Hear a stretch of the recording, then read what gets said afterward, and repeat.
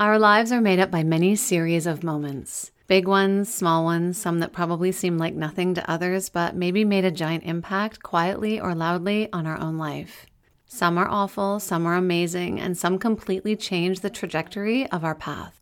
I don't think we're wholly defined by any one thing, but I do think that all the pieces make up who we are. And sometimes these things, these moments, happen to us. But don't you think, looking back, that maybe they were forks in the road? Walk back 3 steps and see if you could have turned a different way. It's the sliding doors theory, that good old left or right turn. I've had friends politely remind me that it isn't actually a theory, but in fact a Gwyneth Paltrow movie. But if you think about the moments in your life, the ones that stand out, the ones that you always come back to or tell stories about, did you catch the subway or didn't you? I'm Jenny B, and this is it actually. This is it, actually. Take a sip and grab a seat, 'cause this is it. I am so pumped about this episode. I feel like I talk about this a lot, so to finally have an audience to listen to me rant about it is very exciting. Do you ever find yourself in a situation knowing full well how you got there, but wondering how you actually got there? We can plan our lives down to the second, and it doesn't guarantee that anything will go the way our carefully constructed spreadsheet says it will, because that's life. And now, more than ever, it feels like we're right in the middle of some pretty intense defining moments. So, a defining moment is defined as a moment that defines something. Gee, thanks, dictionary. Okay, how's this? It's a point in life when you're urged to make a pivotal decision, or when you experience something that fundamentally changes you. I'm no professional, but hello, that's what happened to Gwyneth. Defining moments can be small decisions, like going to the party you weren't sure you wanted to go to and meeting the man you'll marry. Yep, that was me. Or bigger things like turning down a dream job for a gig that would end up defining the next 20 years of your career. Yep, also me. Sometimes when we're faced with a decision or an experience, it can be agonizing and we lose sleep over it. And sometimes things just happen to us and there's no real decision-making involved. But either way, when you look back and see that you were led exactly where you were supposed to be, that is the best. There are so many defining moments in a lifetime. Some are very personal and some are universal. Graduating, getting married, not getting married, having kids, not having kids, getting divorced, leaving a job, starting a new one, taking a trip, getting a diagnosis, going on the date, going to the party, going when you just couldn't see why you should. When I started thinking about my life's defining moments, where do you start? A few years on this earth offers quite a bit of subject matter, thank goodness for that. But when I honed in on my own personal hopscotch pattern that wound me up here in this place as this person, I can sort of see the clearing.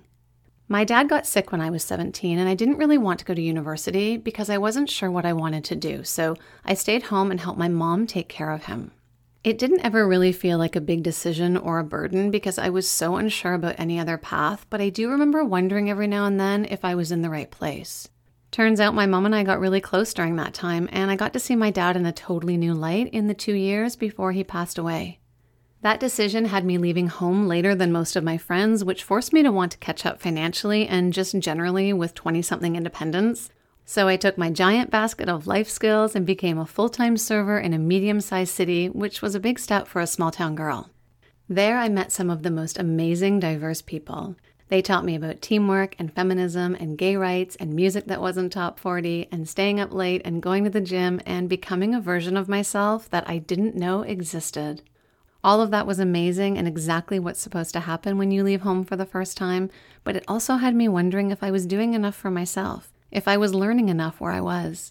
So I decided to finally try my hand at post-secondary education, which landed me in a radio and television program at the biggest city in the country. But when I got there, I couldn't settle, and with great shame, I dropped out, which led me back to the restaurant.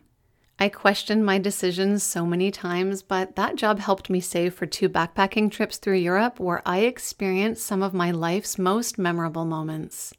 After I'd seen the world, well, the world according to me, and a shitty customer at table 28 sent me over the edge, I quit the restaurant again and decided to go to Toronto again.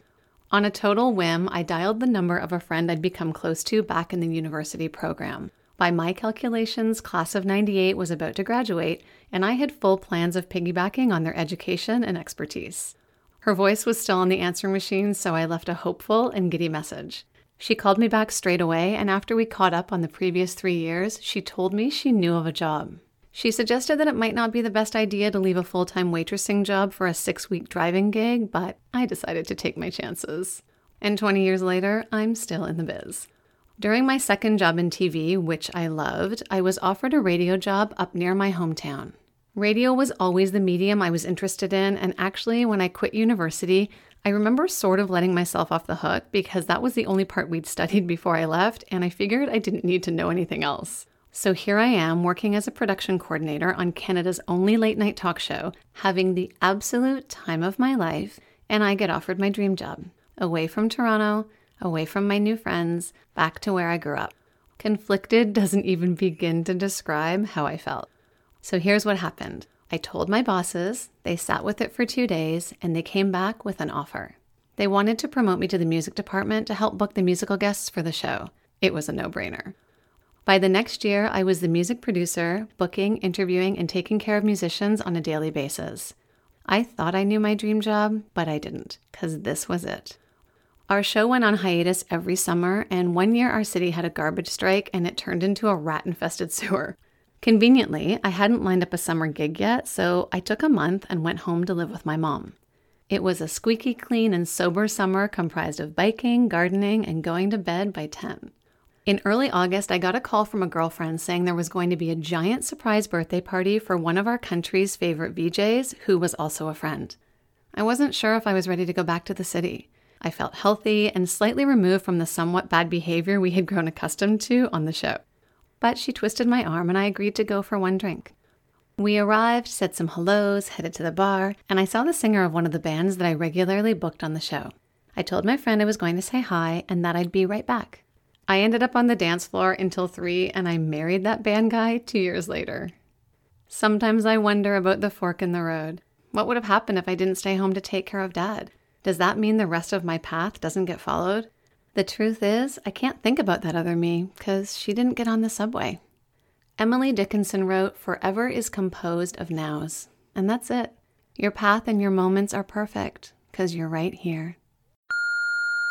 A few years back, I was very unhappy and underfulfilled in a career that I had spent 8 years building, and I knew I was reaching a breaking point. But instead of actually getting to a full breakdown, I began soul searching, and I discovered that my professional passions lie elsewhere. There was some back and forth, deciding between staying with the comfort of what was and moving towards the risk of what could be. But if you know me, I don't do things subtly, and this life change took the form of a 3,000-mile move all the way to Los Angeles and really flipping the course of my entire life on its head. And it was the best decision I ever made. It taught me not only to let go of situations that don't serve me anymore, but that the biggest rewards come from the biggest risk, and I'm living proof of it. I've always been wound up pretty tight. Some might even venture to say controlling. And I think part of that was my deep-rooted insecurities that started in childhood. I mean, there are so many things that held me back in my life. And so I did decide to audition for a show called Big Brother Canada, and I wanted to put myself out there and do something that I'd always wanted to do, but always been too scared to do. There are so many reasons why making that first step is life-defining and life-changing, but Big Brother specifically because of the lack of control, because of what you give up and what you sacrifice to go be there, and then the lessons you learn while you're there. There's a lot of emotional trauma in some way that happens while you're there, and a lot of strength that you have to gain by being completely by yourself and having zero control of what's going on around you, what's happening with your family, your kids. You come home a different person. There are some pieces that are slightly more broken that you now have the ability to work through, but there's a lot of strength that comes from putting yourself in that type of situation. Big Brother Canada was a huge life-defining moment for me. I was in the hospital room when my grandfather was diagnosed with stage 4 pancreatic cancer and likely only had weeks left to live. I remember that I felt helpless as I watched him suffer from the symptoms caused by his cancer and struggled to find the words to help him create a space so that he could tell his story. I thought I went into medicine to treat people to help them live longer, to survive. I grew up watching medical dramas, and the heroes are always wearing white coats in the emergency department, saving lives. But throughout my training and from my experience with my grandfather, I found my calling in helping people live better in whatever time they have left, even if time is short. I do this as a palliative care doctor in Toronto. One thing that surprised me is that our patients have so many other priorities besides living longer. And what I love about palliative care is that it prioritizes quality of life, finding ways to live better now, feeling good now, making new memories now that will be around forever. 11 years ago, my boyfriend at the time ended our relationship that I was blindly convinced was meant to be forever. After I thought I'd built myself back up again, my 34-year-old brother unexpectedly died. It was extremely complicated, and I didn't really understand grief or mourning, so while I was helping to plan his funeral, I was still working and was even showing up for work meetings. It had become my MO to throw myself into work when life was overwhelming. It wasn't until literally 5 months to the day of his death I was hit by a car while I was riding my bike to work. Luckily, the only injury was my job, which was so shattered they couldn't wire it shut, so I had to just go home and let it heal on its own. I had no choice but to sit at my apartment with only my thoughts. I fell pretty hard into a depression, but that was the first time I started to rebuild myself from the inside out. I started to look at life completely differently. I started to really see people. It's also the reason I was able to see my amazing husband for who he is, and I believe I'm a 10 times better mother because of it. It's still a work in progress, but I am strangely grateful for being hit by a car because I think something bigger than me was trying to slow me down over the years, and that was the only thing that worked. I can clearly see how my life did a hard right turn after that moment. After graduating university and traveling Europe, I started working at a placement agency. Before vision boards were a thing, I wrote a list of my likes. Top of the list was fashion magazines. Every single one of them, like 12 a month. I loved everything about them, but especially the Calvin Klein ads. So I decided to call Calvin Klein Canada. It is such a very long story, but after a year of calling every week, begging to meet the regional, national, and president, I landed a 4-month maternity leave, which turned into a full-time position. Eventually, I was in charge of key accounts, launching brands like Escape and CK1. Calvin Klein offered to pay for my MBA, but I knew I was there because of the ads. I proposed photography night school while I continued working full-time in sales. This amazing company supported my dream. In 1998, I made the decision to leave the best company in the world to start my own photography business. I never looked back. I always tell people to keep moving towards what you want. Don't settle. Even in times like today, uncertainty does not scare me. I just think of myself as 90 years of age, talking to my younger self, and saying, why didn't you just go for it? That's all the motivation I need. I had a girlfriend, and she became a wife for 1 year of our 10-year relationship. We ended up getting divorced, and it was a real low time for me. And I had to start over, and there was a lot of questioning of myself, my values, what I did and didn't do during these times. But I realized we have to use everything to get stronger and learn and grow from it. And maybe even a bigger message was I had to leave. And it eventually got to a point for me where leaving became the only answer. It was really difficult, but I guess in a way it was an extension of my love for her, which is really weird to say, but sometimes some things just aren't meant to be, regardless of how much we may love them.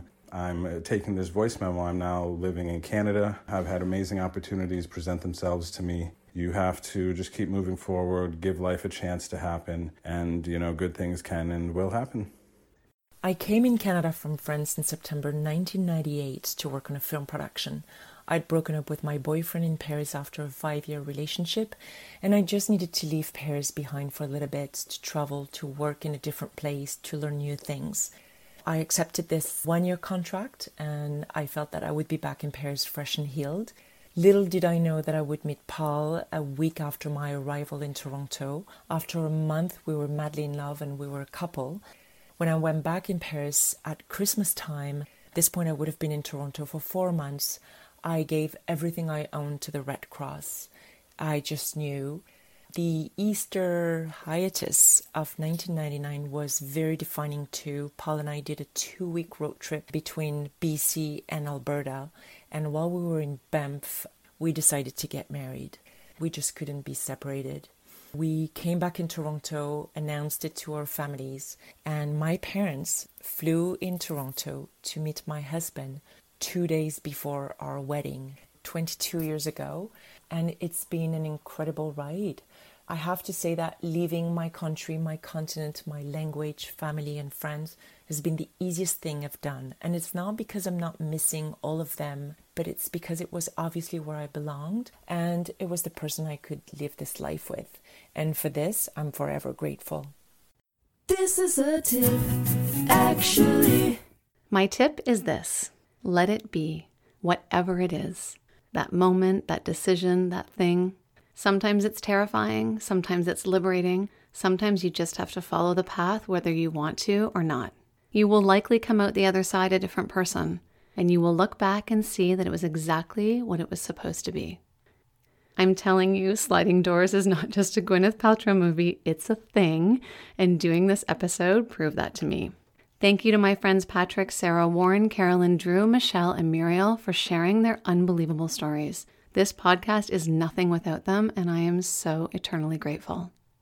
In my life, I've heard hilarious, heartwarming, heartbreaking, sad, and beautiful stories, and I want to hear more of them, and I want to talk about them. You can send your stories and ideas and just general good words to thisisitactually@gmail.com. And you can also see stuff and follow along on Instagram @thisisitactually and Twitter @thisisitactual. The title was too long for them. Message me cool stuff, but not dumb or rude stuff, because obviously. Thanks for listening. Now go say something nice to someone. This is it, actually. Take a sip and grab a seat.